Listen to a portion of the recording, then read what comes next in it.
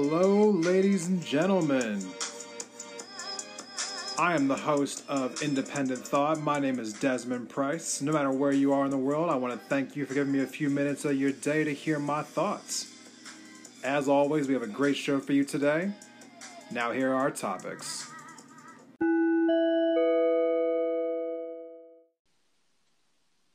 Hello, everybody. Welcome to Independent Thought. My name is Desmond Price. We are joined again by our favorite guest of the podcast, Christopher Tracy. Welcome back to the show, my friend. Thanks, D. Appreciate you having me. It's been too long. I know, right? Thank you for coming back. I had to take a quick little hiatus there during the summer months here, but we are back and making episodes again. So today has been a day of podcasts, my friends. You do not know this, but behind the scenes, I have been on other podcasts today, and it's been a podcast full of days today. So now to my podcast. Today we are going to be talking about exclusions and its limits. Chris, we were having this conversation earlier, and I want to just kind of give the floor to you a little bit here. Tell me, what exactly were your thoughts on what you said about this earlier? Well, obviously, exclusion is something that is just going to be a part of life, right? You can't include everybody, and in some instances, it's really, really dumb to try, and you're just going to hurt the people that, that are included. But it's also realizing that it has limits on it, and too much exclusion is just history says only one thing about that. Too much exclusion damages society. It damages the people.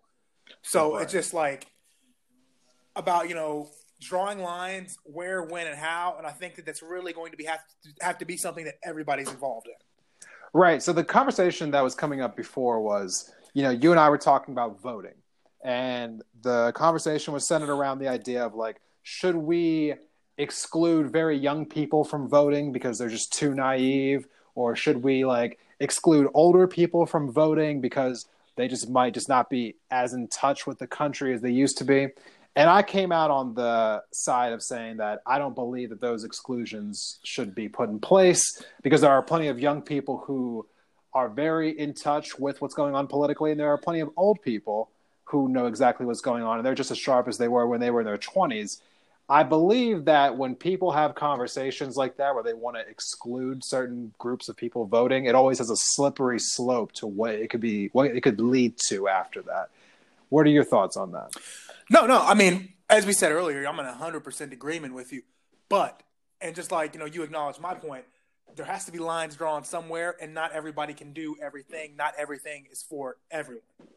Right. And I just wanted to highlight, I think it makes sense for the purpose of our discussion, probably the three main areas that we need to highlight today, where we need to seriously having these discussions is in our economic life, it's in our immigration laws, and it's just in our laws regarding to freedom of expression. All right. So economics, expression, and immigration. Let's go economics first. I figured you'd want to touch that first. Exactly. I was hoping you would.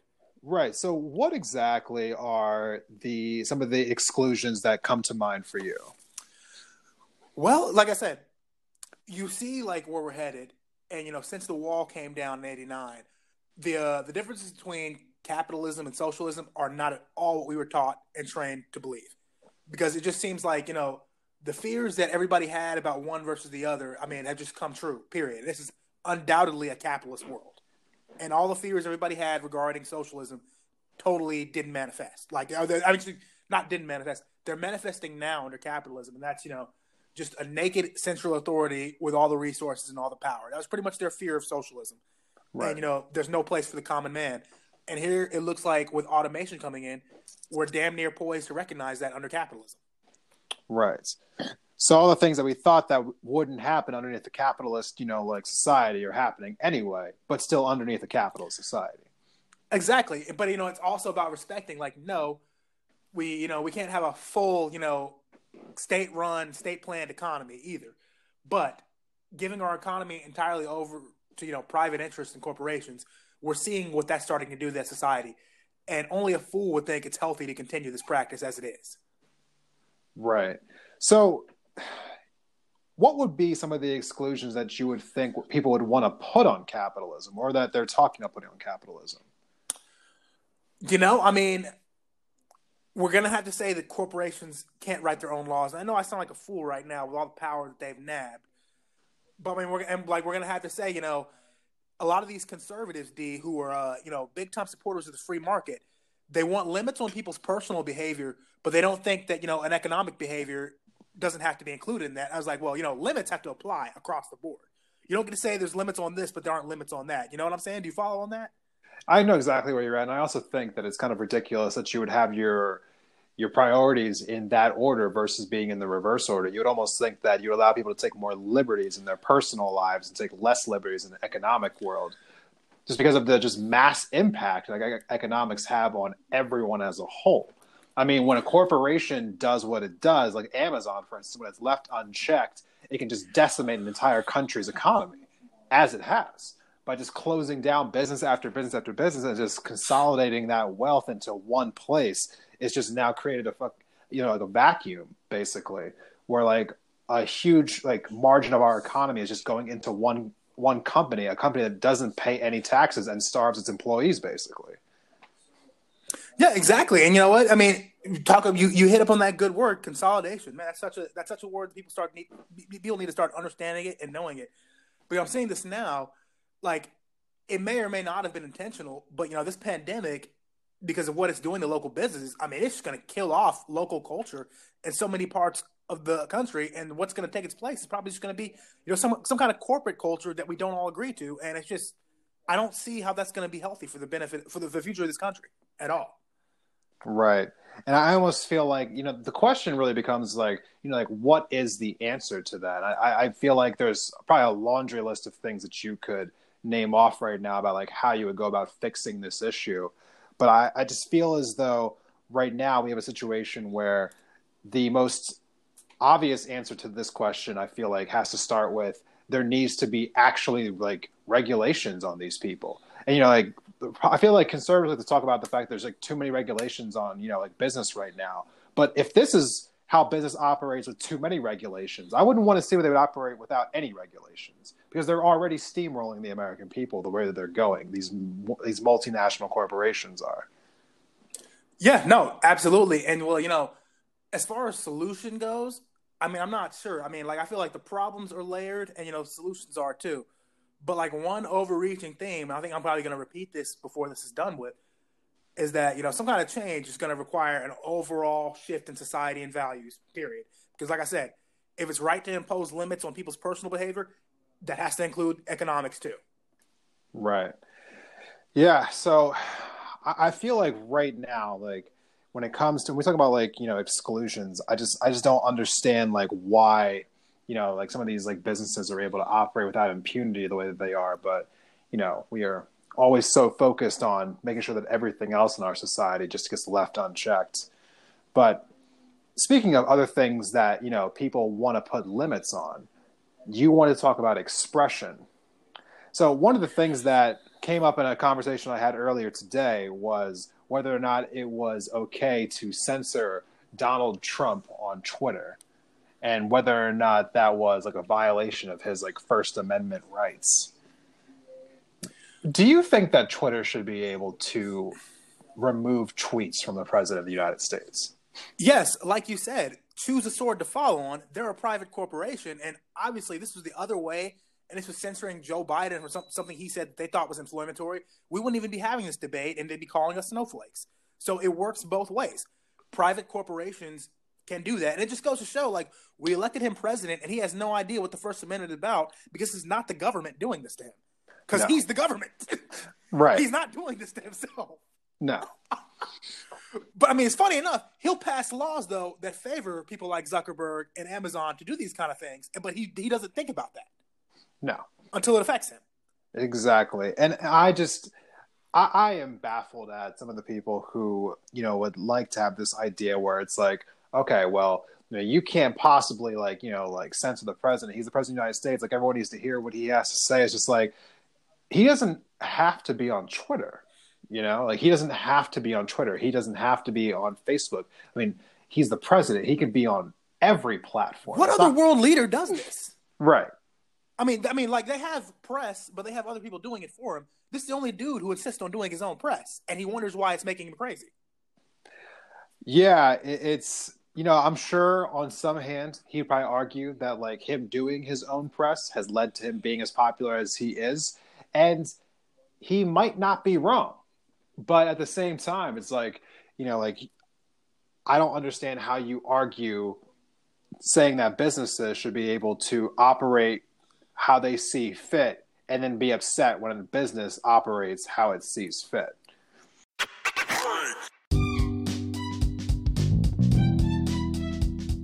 Hey, Indie Thought listeners.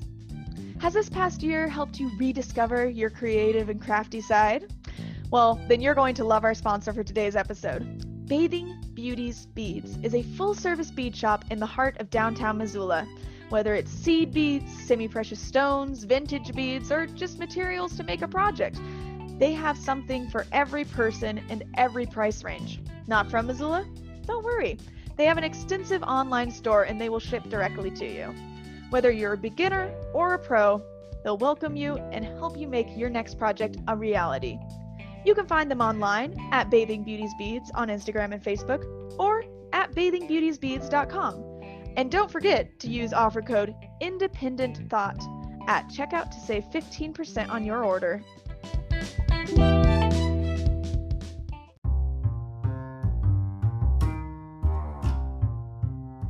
Betty's Divine is a locally owned boutique on the magnificent Hip Strip in downtown Missoula, Montana, that has been a fixture in the Mountain West since 2005.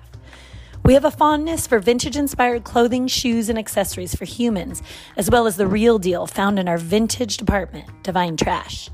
Betty's Divine presents a snapshot of Northwest styles with an emphasis on street, skate, surf, and rock and roll culture, as well as Americana classics. Alongside a radical selection of clothing, Betty's Divine offers a damn fine array of shoes, jewelry, records, and accessories to satisfy any taste, whatever your age or vibe. You can count on us to prioritize financial, social, and environmental responsibility without sacrificing the look. Visitors enjoy a lovely atmosphere, dreamy tunes, and the best customer service in the West, and you can shop us online at bettysdivine.com.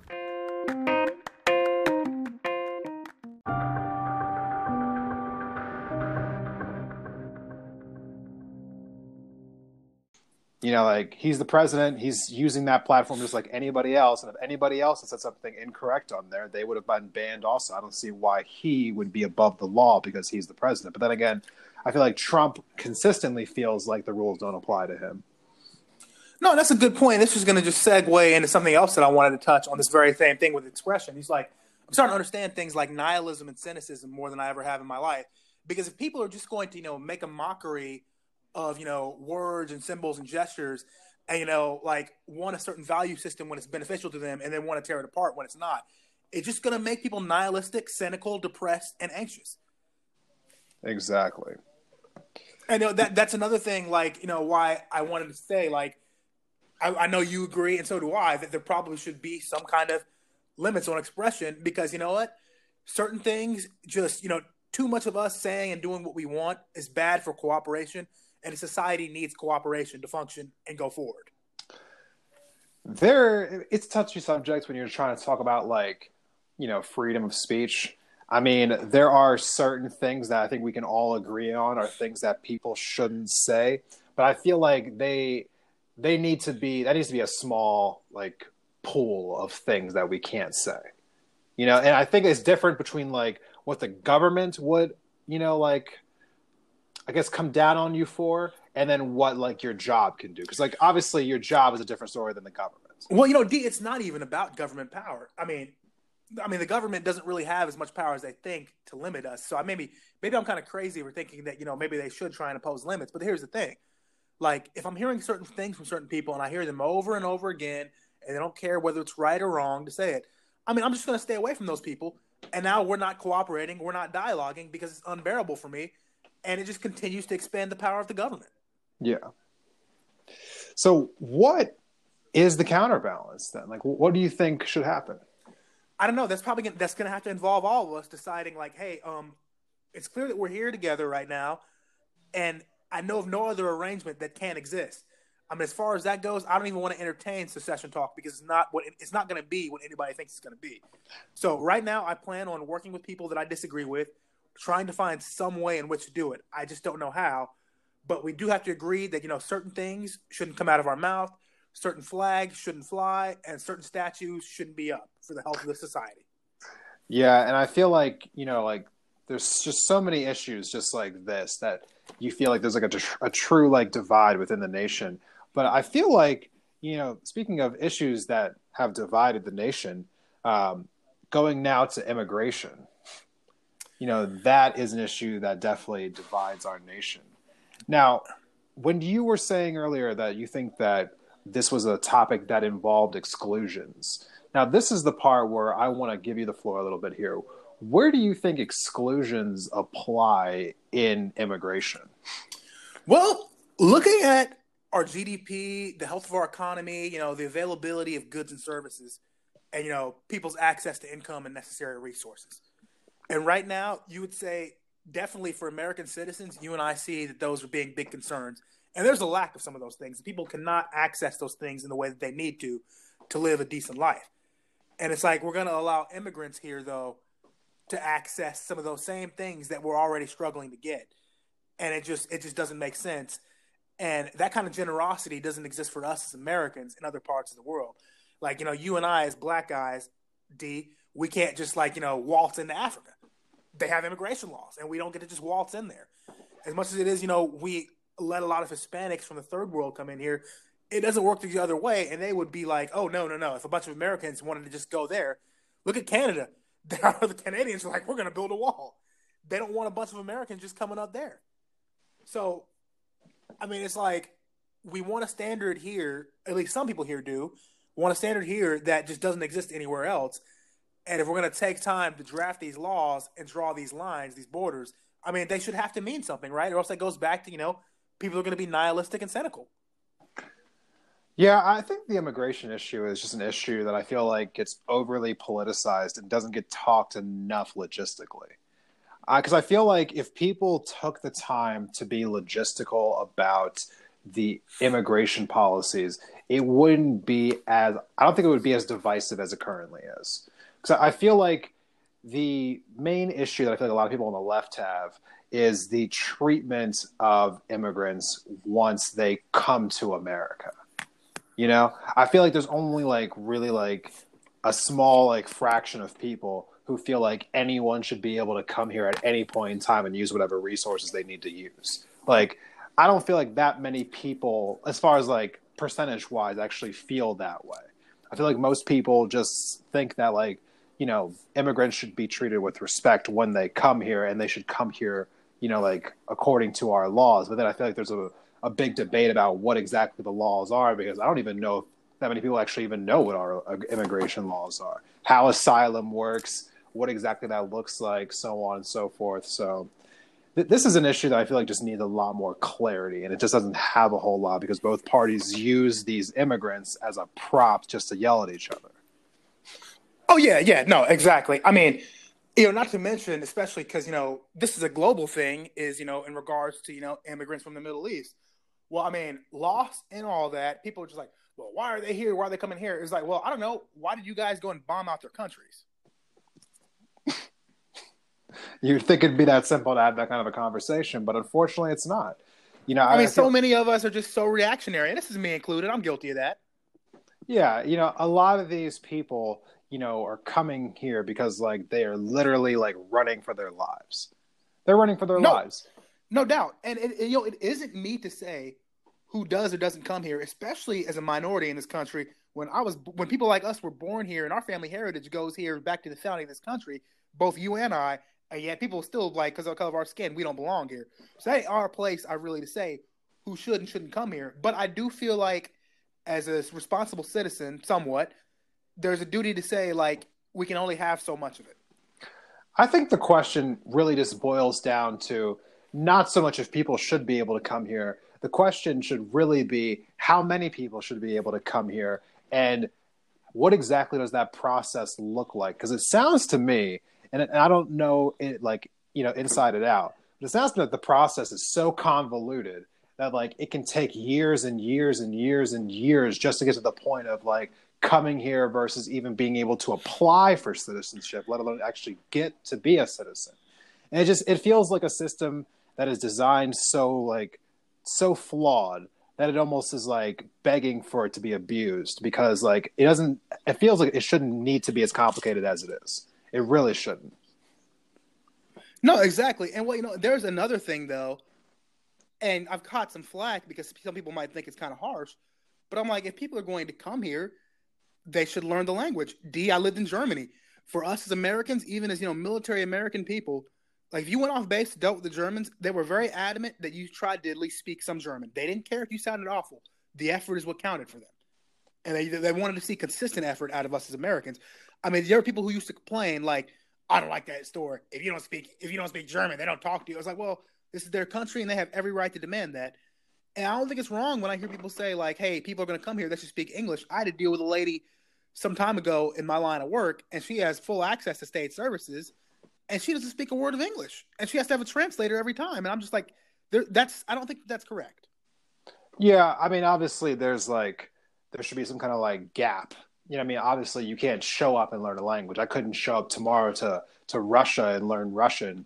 Oh heck no, and vice versa. Our language, we're talking about Russians, it's as hard as them to learn English as it is for us to learn Russian. Yeah, so I think there's obviously like a time factor involved here, but I feel like that should be a requirement. I mean, exactly. It's not so much that like you need to be able to speak perfect English, but you should be able to speak some English. I think you should be able to speak the language of the country you're attempting to live in. Like if I went tomorrow to go live in Japan and just thought to myself, I'm just going to keep speaking English and never even attempt to learn Japanese, that just makes no sense to me. That makes no sense to me whatsoever. Exactly. And that is a very strong nationalist country, them and Korea. You will learn Korean, you will learn Japanese if you want anything. Right. So, yeah, I this is probably like, for those who listen to this podcast, I've been relatively liberal on almost every issue that you've probably heard me talk about so far. This is the one where I don't align with the Democrats as much. I just don't understand some of the positions the Democratic Party has taken on immigration. It almost just feels like it's just pandering on their part to expand their voter base, and which I honestly am just convinced that it is all it is. And it's like they intentionally want to, piss off the other side. And that can't be a part of our politics. No, I feel like there's a really sensible way to address this issue that doesn't need to dehumanize anyone in any way, but is still fair to the system.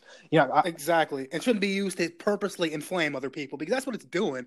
And I blame the Democrats in a lot of ways for some of these conservatives becoming so unbearable to talk to. Yeah, and you know what? I also just blame the conservatives as well, because they have exploited this issue this whole time. I mean, because honestly, both parties have held office in, whether it's the majority in the Senate or the White House itself. They have taken turns holding positions of power over the last 40 years while we've had this immigration crisis be as bad as it is. And at no time has either party found a way to solve this issue. But yet they are always able to find a way to help the rich get richer. They're always able to do it. They always figure it out. And, I think that's at the heart of it, a lot of this, because, both sides enjoy cheap labor, and immigrants from the third world know no better. So they come here and they think, they're like living like kings and queens compared to their old life. And I think that's the heart of it, D. And I think you hit on very good. And you also know your history, because everybody thinks, it was Obama and the liberals, but no, it was not. Reagan opened up the door to Hispanic immigration in the 80s. Yes. And it's been going on since the 80s. And, he didn't fix it. Bush didn't fix it. Clinton didn't fix it. Bush Obama didn't fix it. The other Bush, Obama didn't fix it. Trump hasn't fixed it. That wall's not doing anything. Like, can we be fair? They don't they come through tunnels. D, he's such a hypocrite. He uses cheap third world labor at his golf courses and his other businesses. He's such a hypocrite. We know that. I think that no, that's not true. I was about to say that I feel like most people know that Trump is full of it, but I actually just was on Instagram. No, they do. They just don't have any other choice. I don't know that they do. Not all of them. I've been on Instagram recently. People I know personally in real life who are 100% convinced that Trump's a good person and is doing everything that he can to make this country a better place. Like, they are convinced of it. And I just don't know how to talk to people who believe in Santa Claus. I just really don't. I get it. I totally get it. Yeah, I'm like, you must have thought that Bush was a good person too, and that so was Reagan, and I mean, and you must believe that all the Democrats are just all the evil people, and I just don't understand how you believe that, like some politicians are good people and that other politicians are evil. I mean, that's a thing that is going to bring the society down. It's like, oh no, not my side, it's just the other side. Oh, it's not me, it's the other guy. When it's bull, we got to all realize that we're full of crap in our own ways. And that's why I've always appreciated our conversations, because we can see where both sides can be wrong. Right. Yeah, I don't want to branch off too much on this topic because I feel like this next topic could use its own episode. But I've been hearing a lot about like the pedophile claims that are coming out right now, right? And I was just like frightened to see all these accusations coming out, because I just blown away by some of the stuff that I'm seeing. And what really I thought was weird about it was that whenever I'd hear people talking about it, all they would talk about was just like, this Democrat was doing this, and this Democrat was doing that, and this Democrat was doing this. I was like, wait, you turned a pedophile scandal into a political argument? Like, you think that only Democrats would do something like this? Only Democrats would be evil? Like, that's the thing. What does that say about your Republican Party for not doing anything? They're just making it into a political thing. Like, what does that say about them? Yeah, and not to mention, if these Democrats are powerful enough, or is it like say, well, only Democrats kill babies when talking about abortion? And, the Democrats are pedophiles. Like, if a party is that powerful to where they can do all that stuff with impunity, then there's no other choice, right, but to vote for them. Like, they kind of make their argument pretty invalid. Yeah. By insisting on this ridiculousness. So it's like, either that's not true or you're in deep shit. Yeah, it makes no sense to me. Honestly, it makes no sense to me that you could sit there and claim that one party is evil and one party is righteous. Like saying that, oh, well, these Democrats are all Satanists. I'm just like, I just don't understand the disconnect here. But I mean, I just don't even try and engage those types anymore. No, it's just not worth it. It'll lead to nowhere, and then they'll make an enemy into you, and who knows what they might try and do. Oh. It is tough. The answer to this question and to all questions, and I will probably say this forever, is education, my friends. Turn off CNN and Fox News and find better ways to educate yourself about the world. Just please do that for yourself. Chris, we have delved all the way through this subject. I think what we can do for this episode. I appreciate you coming on today. Thank you so much. And I hope that you'll come back in the future. I feel like we definitely have more to talk about that we did not get a chance to talk about in this episode. Definitely. No, it was a great talk, D, and I think we're only scratching the surface with a lot of things. All right. Thank you, everyone, for listening at home. Hope you have a good rest of your day. See you next time.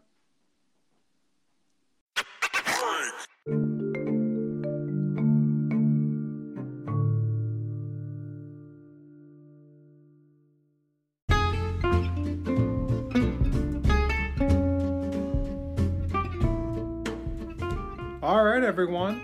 That is our show for today. I want to thank you all for checking out Indie Thought. Independent Thought is brought to you by your host, Desmond Price. You can follow us on Twitter at Independent Thought or at Indie, I-N-D-E, Thought. So, again, thank you all for coming and hanging out with me. For those of you who found me on iTunes or on Spotify, please go ahead and subscribe to us. Give us a 5-star rating. If you give us a 4-star rating, I'm inclined to think you're a hater. So don't hate. Thank you so much, and I hope to see you all next time.